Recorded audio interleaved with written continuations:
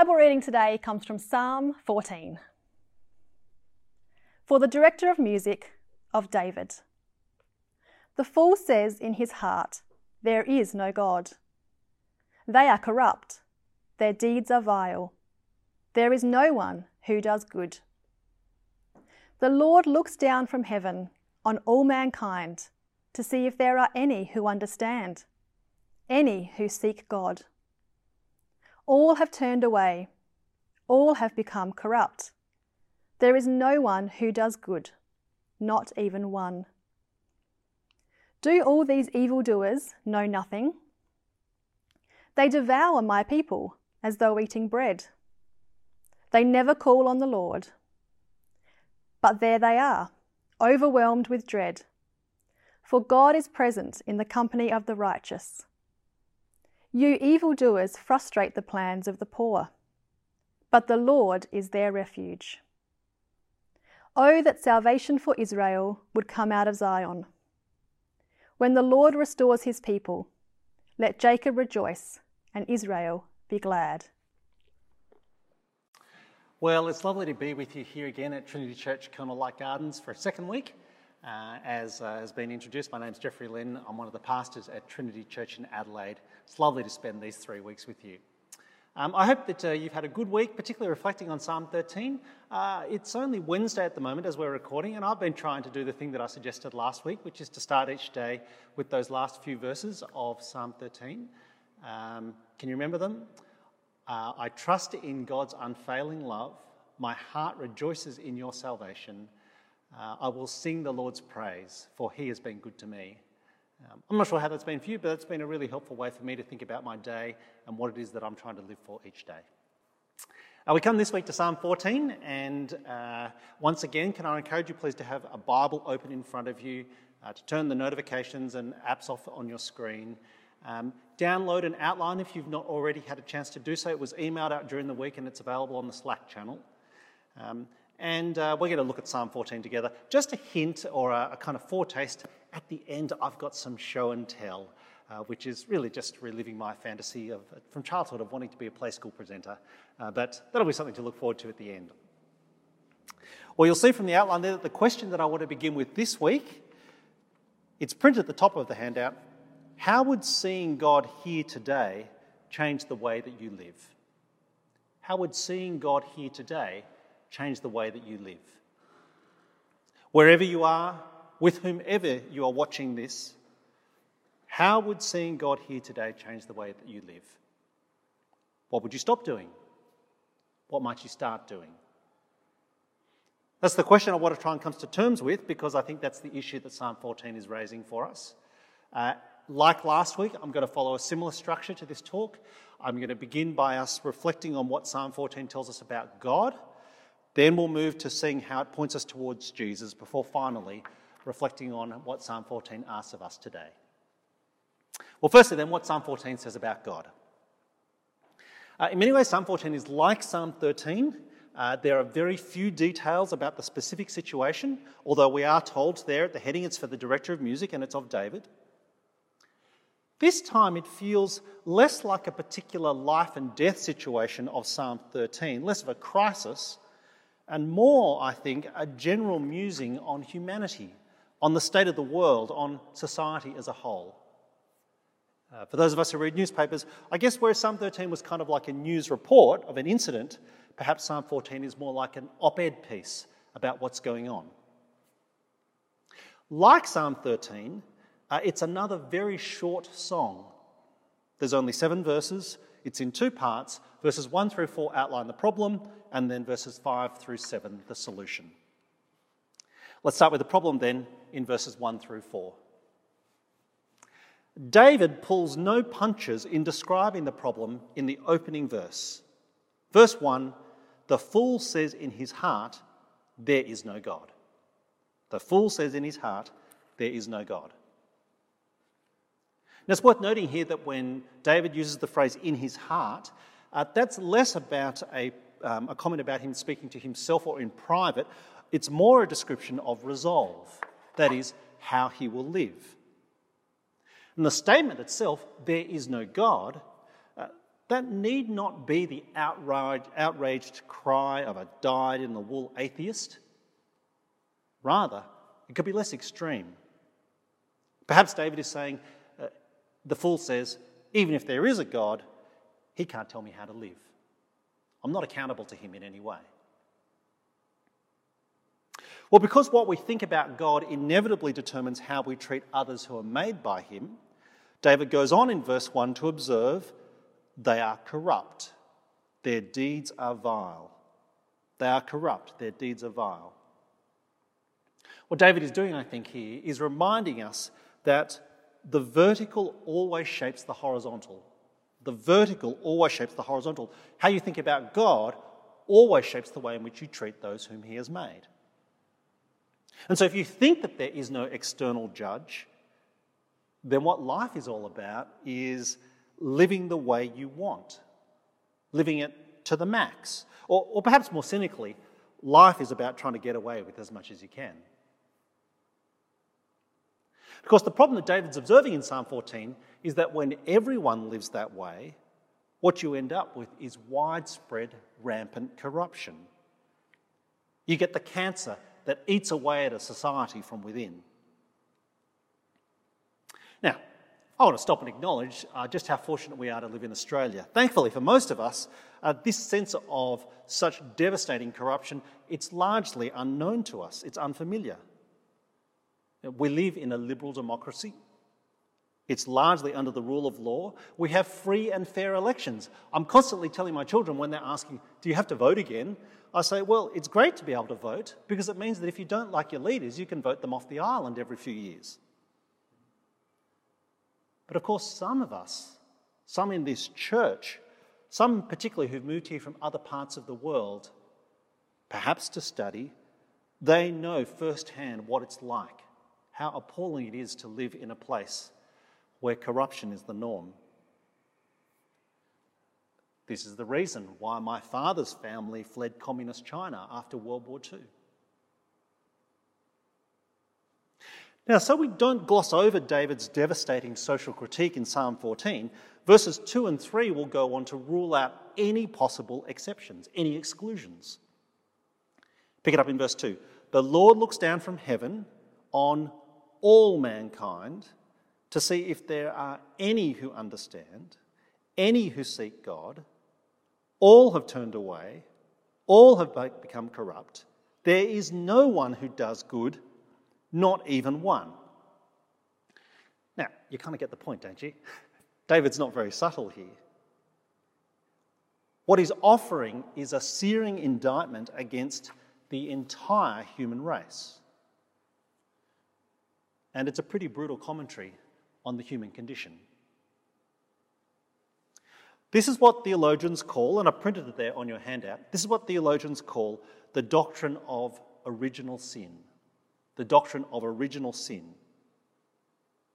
It acknowledges that all of us, everyone, is born into sin, that all of us are broken and corrupted in some way. The way in which I try and describe this to the ESs, to the university students whom I work with, is that, and much as I hate to admit it, what original sin means is that, for me, the only thing stopping me from becoming a megalomaniac dictator is opportunity. If I had the chance, I'd take it. Let me ask you, what do you think? What do you think of David's diagnosis? Is he overreaching at this point? Or would you say, harsh, but fair? My reflection this week, as I've thought about our country this year, is that Psalm 14 could be describing Australia. So it's true that we have seen some wonderful acts of kindness from our countrymen. I know this is going to feel like a lifetime ago, but do you recall the amazing generosity we witnessed during the bushfires back in January? We've seen some amazing acts of kindness, but at the same time, well, to sadly remind us of what we all know to be true from the last few weeks, we've seen the very worst. We've seen ludicrous panic buying. This week in particular, we've seen blatant rule flouting. You know, the celebrities, particularly the sporting stars, for whom they say those rules don't apply to me. And we've seen appalling racism. I was talking to one lady from the church that I go to. She's an ED doctor in a hospital here in Adelaide. She's of Asian extraction. And one day when she was consulting, someone came into the department and the first question she got asked was, "Where are you from?" When she said that she was from Singapore, the patient asked if she could see another doctor instead.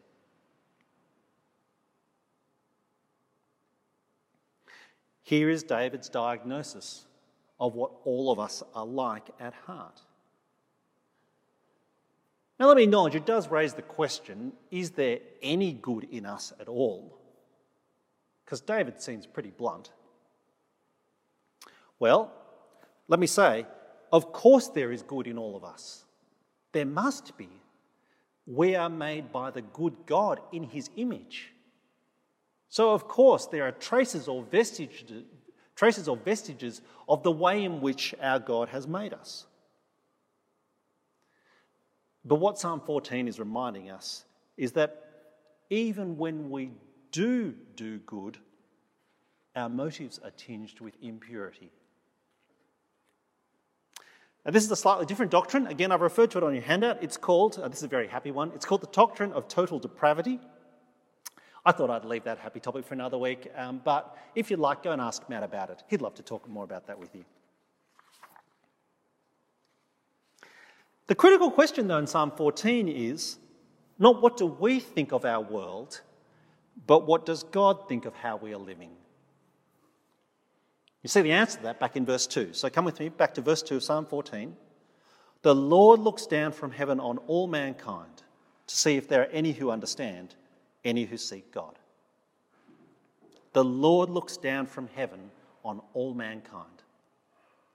It's a pretty striking image, actually.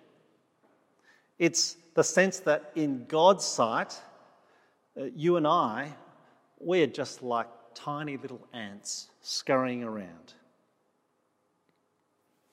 Now, it's important to note that when David says the Lord looks down on mankind, it's not suggesting that God is therefore somehow remote or unapproachable. That view, that there is a God but is disconnected from us, that's called deism. It's a pretty weak form of theism. And the reason why David's not suggesting that is because, as we'll see in verse 5, well, actually God is present in the company of the righteous. He is not removed in entirety. But instead, what I think David is doing here is that he's pointing out that unbelievers who insist there is no God, or they won't even raise their eyes to try to find him. So it's no surprise that they never do. That leaves then David's final grim illustration of how the vertical shapes the horizontal in verse 4. Verse 4, do all these evildoers know nothing? They devour my people as though eating bread. They never call on the Lord. David is saying here that unbelievers don't just drift towards corruption in pursuit of self-interest. Inevitably, they'll turn their sights on believers, even if we stay silent. Why? Well, I presume that's because God's people are an awkward reminder of the God they are trying to deny. They devour my people as though eating bread. That too is a powerfully evocative image.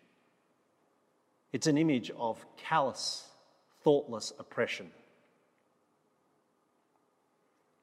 To give you a contrasting example, from time to time when my in-laws come around, they love to spoil my children by bringing the most enormous wheels of triple cream brie you have ever seen in your life.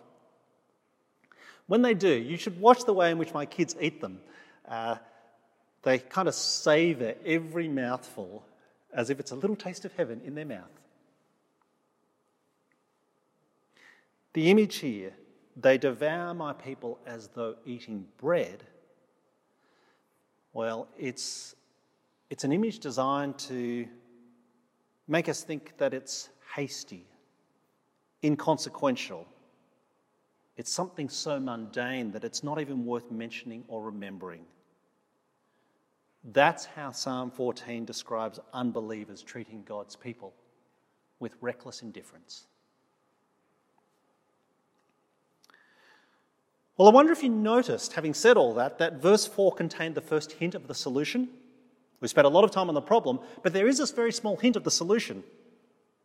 And it's in the little word that David uses there in the second line, they devour my people as though eating bread.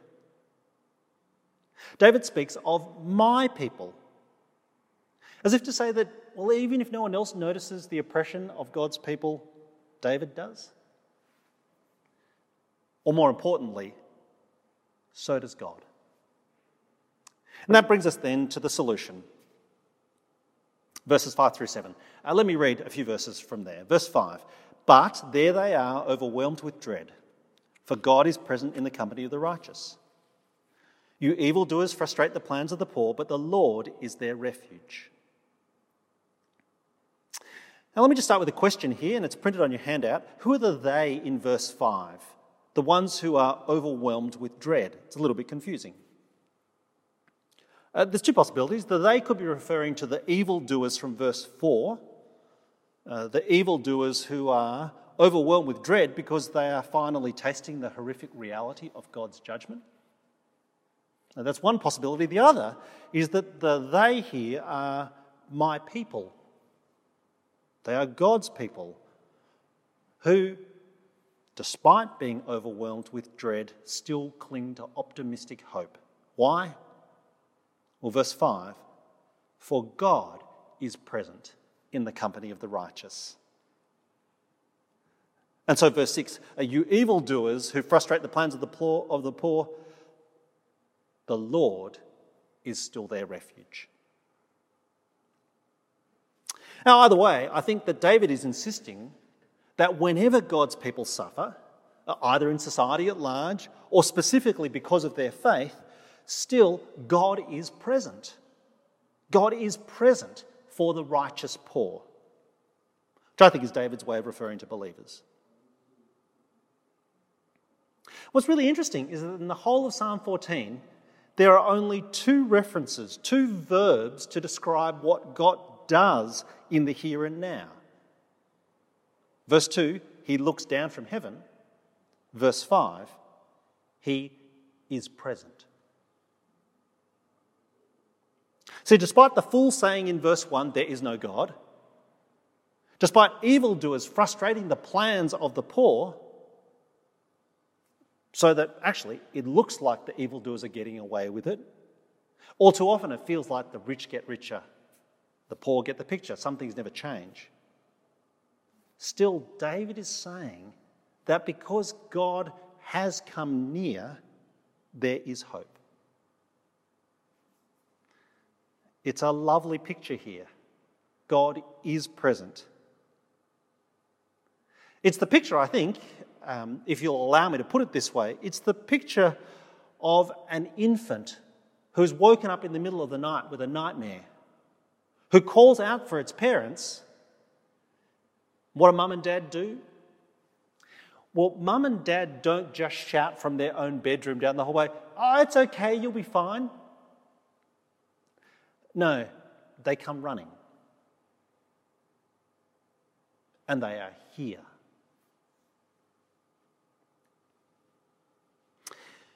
Now, what's intriguing is that Psalm 14 makes little mention of God ever holding the oppressors of his people to account. So all I'll say today is that if it's foolish to mock the Lord, to assert that there is no God, if that's a foolish thing to do, it's no wiser to attack his children. There is that saying, beware the wrath of an angry father or a lioness protecting her cubs. If you've joined us today as someone who's not yet a Christian, then once again, thank you for spending this time with us. We're really delighted that you've actually been able to be part of this community in a different kind of way, and we trust that you'll continue to do so and join us in person when we do start meeting again together. Here's what I think Psalm 14 might have to say to you. Even if you haven't devoured God's people like bread, and almost certainly you haven't, you've still ignored God himself. And there are consequences. See, simply asserting that he's not there or that you're not accountable to him does not make it so. And if I can put it this way, that's a risk that this church doesn't want you to take. That's why it's committed to outreach, even in the time of COVID-19. So perhaps afterwards, stick around, come to the chat, talk with someone from this church. Where Psalm 14 concludes is in verse 7, and it concludes with hope for God's people, with a great prayer for what I have termed, again on your handout, and some blanks for you to fill in, I've termed them the 2 R's. 2 R's, not rock and roll, not rest and recreation. The hope is for restoration and rejoicing. Verse 7, oh, that salvation for Israel would come out of Zion. When the Lord restores his people, let Jacob rejoice and Israel be glad. Like last week's psalm, actually, the right response to God's intervention is to rejoice. Did you notice here how salvation for God's people comes out of Zion, the city of David? It's a hint, I think, that this is a psalm from later in David's life, after he captured Jerusalem. But of course, that leads us to ask the question then, where does salvation come for us who aren't Old Testament Jews? And so then, to point to how Psalm 14 points us to Jesus. How does Psalm 14 point us to Jesus? As I've tried to say in this series, in lots of different ways, I've picked just a couple for this week. Here are a few reflections. In Christ, salvation is not just for Israel from Zion. Salvation is for all peoples.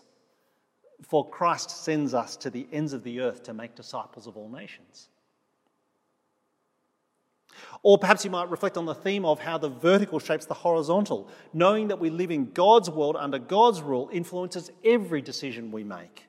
And not just to avoid corruption, but more positively, in the words of the parable that Jesus tells of the Good Samaritan, to choose to love God and to love our neighbour as ourselves.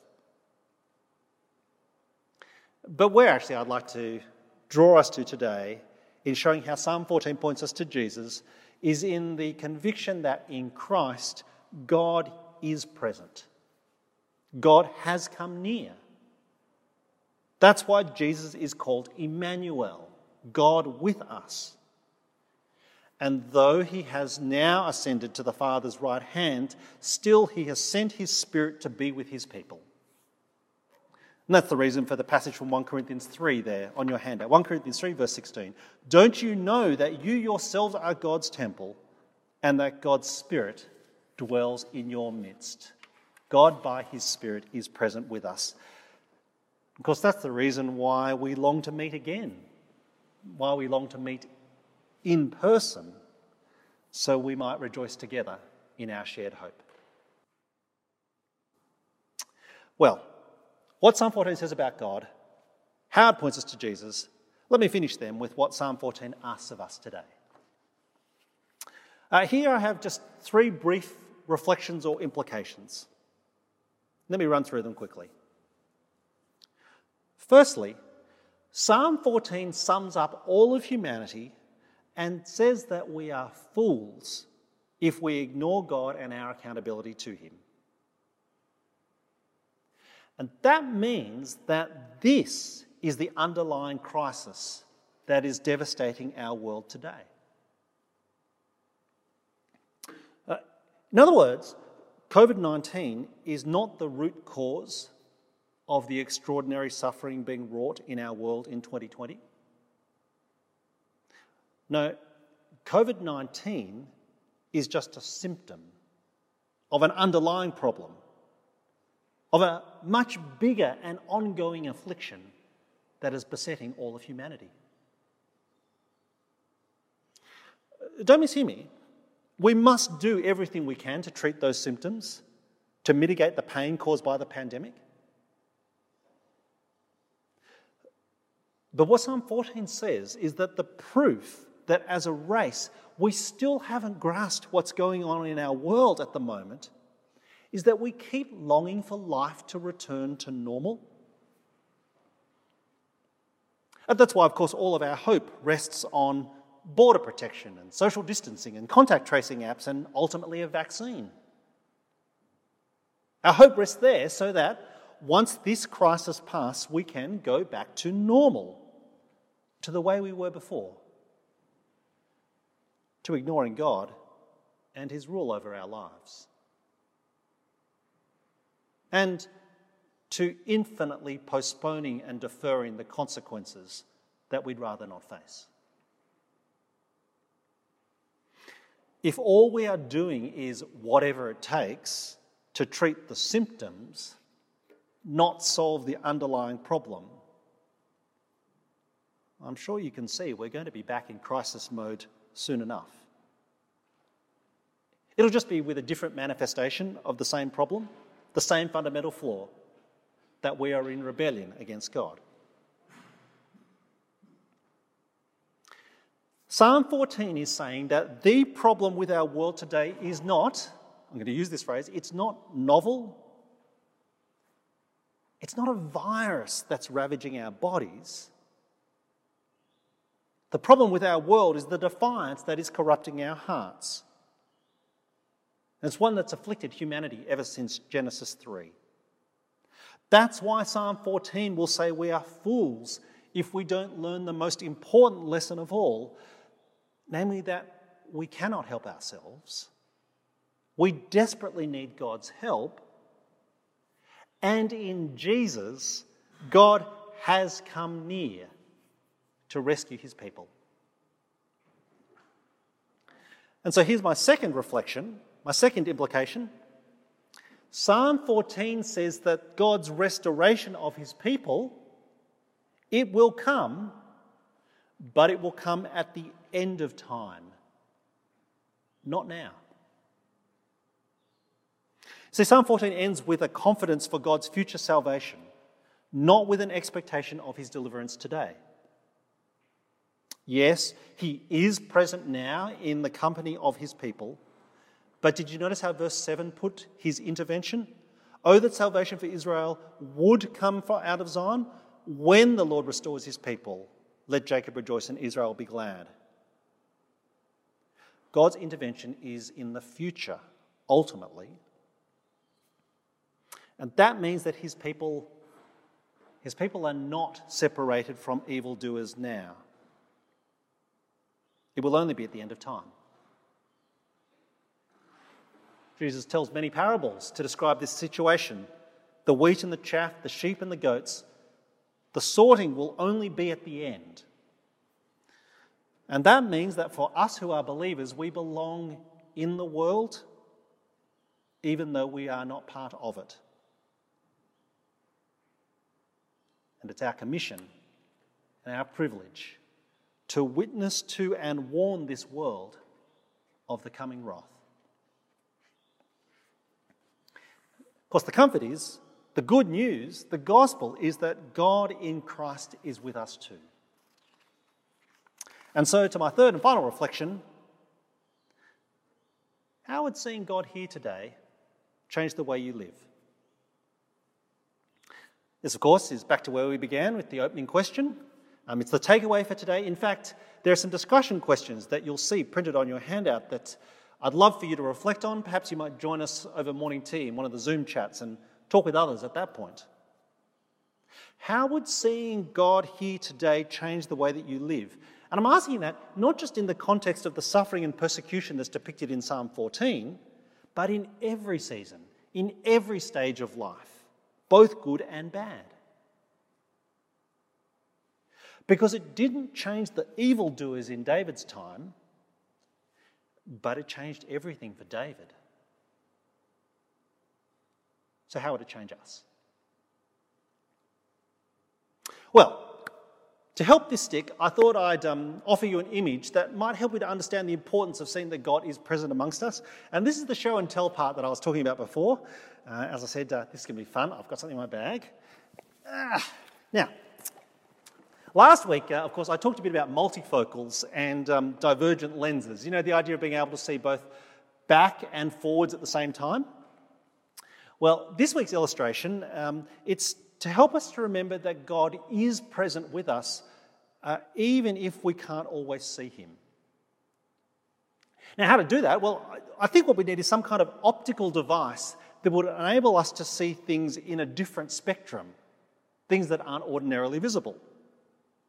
And the best that I could come up with then, for what I want to show you today, was I want to reach into my bag and bring out a pair of night vision goggles. Now, I like watching thriller movies and that kind of stuff, and you know how they put them on their head and they run around. Now, this week I went to a couple of shops. I tried to buy some, but I discovered, well, firstly, they're very expensive, and they're hard to find. So what I did was I settled for a cheap rip-off from a $2 shop, right? So here are my night vision goggles. There's a night scope on top. Actually, I suspect they're not going to be very effective. But you get the point, right? In the darkness, they enable you to see what otherwise would be invisible. Psalm 14 is like that night vision scope. It's reminding us that God is present in the company of his people, even when we can't see him. So what I want to ask you is, how would seeing God here today change the way you live? Now you see the discussion questions there. What would you stop doing? What would you start doing? What would you stop doing? Well, actually, every Christian person knows this one. We'd repent of our sin. We'd put it away. We'd start with the little and respectable sins that desensitise us to the more serious ones over time. But what would you start doing? As I thought about it this week, if I could see God here every moment of every day, I'd take heart. I'd probably start revising some of my longer-term life goals, and I'd probably choose to not worry so much about the trivialities that consume me from day to day. How would seeing God here today change the way you live? What would you stop doing? What would you start doing? Here's the good news. Jesus is here. He is here by his Spirit. One day, soon enough, he'll be here in person. So, brothers and sisters, we hold on for just a little longer. Let me pray. Heavenly Father, we thank you for all that you have done for us in the Lord Jesus Christ. You have come near to us in him, and by your Spirit you are with us each day. Give us, we pray, the eyes that we need to see you, even when at times you feel invisible. And we pray that in so doing, you might give us courage to be able to rejoice that you are good and that your love endures forever. Amen.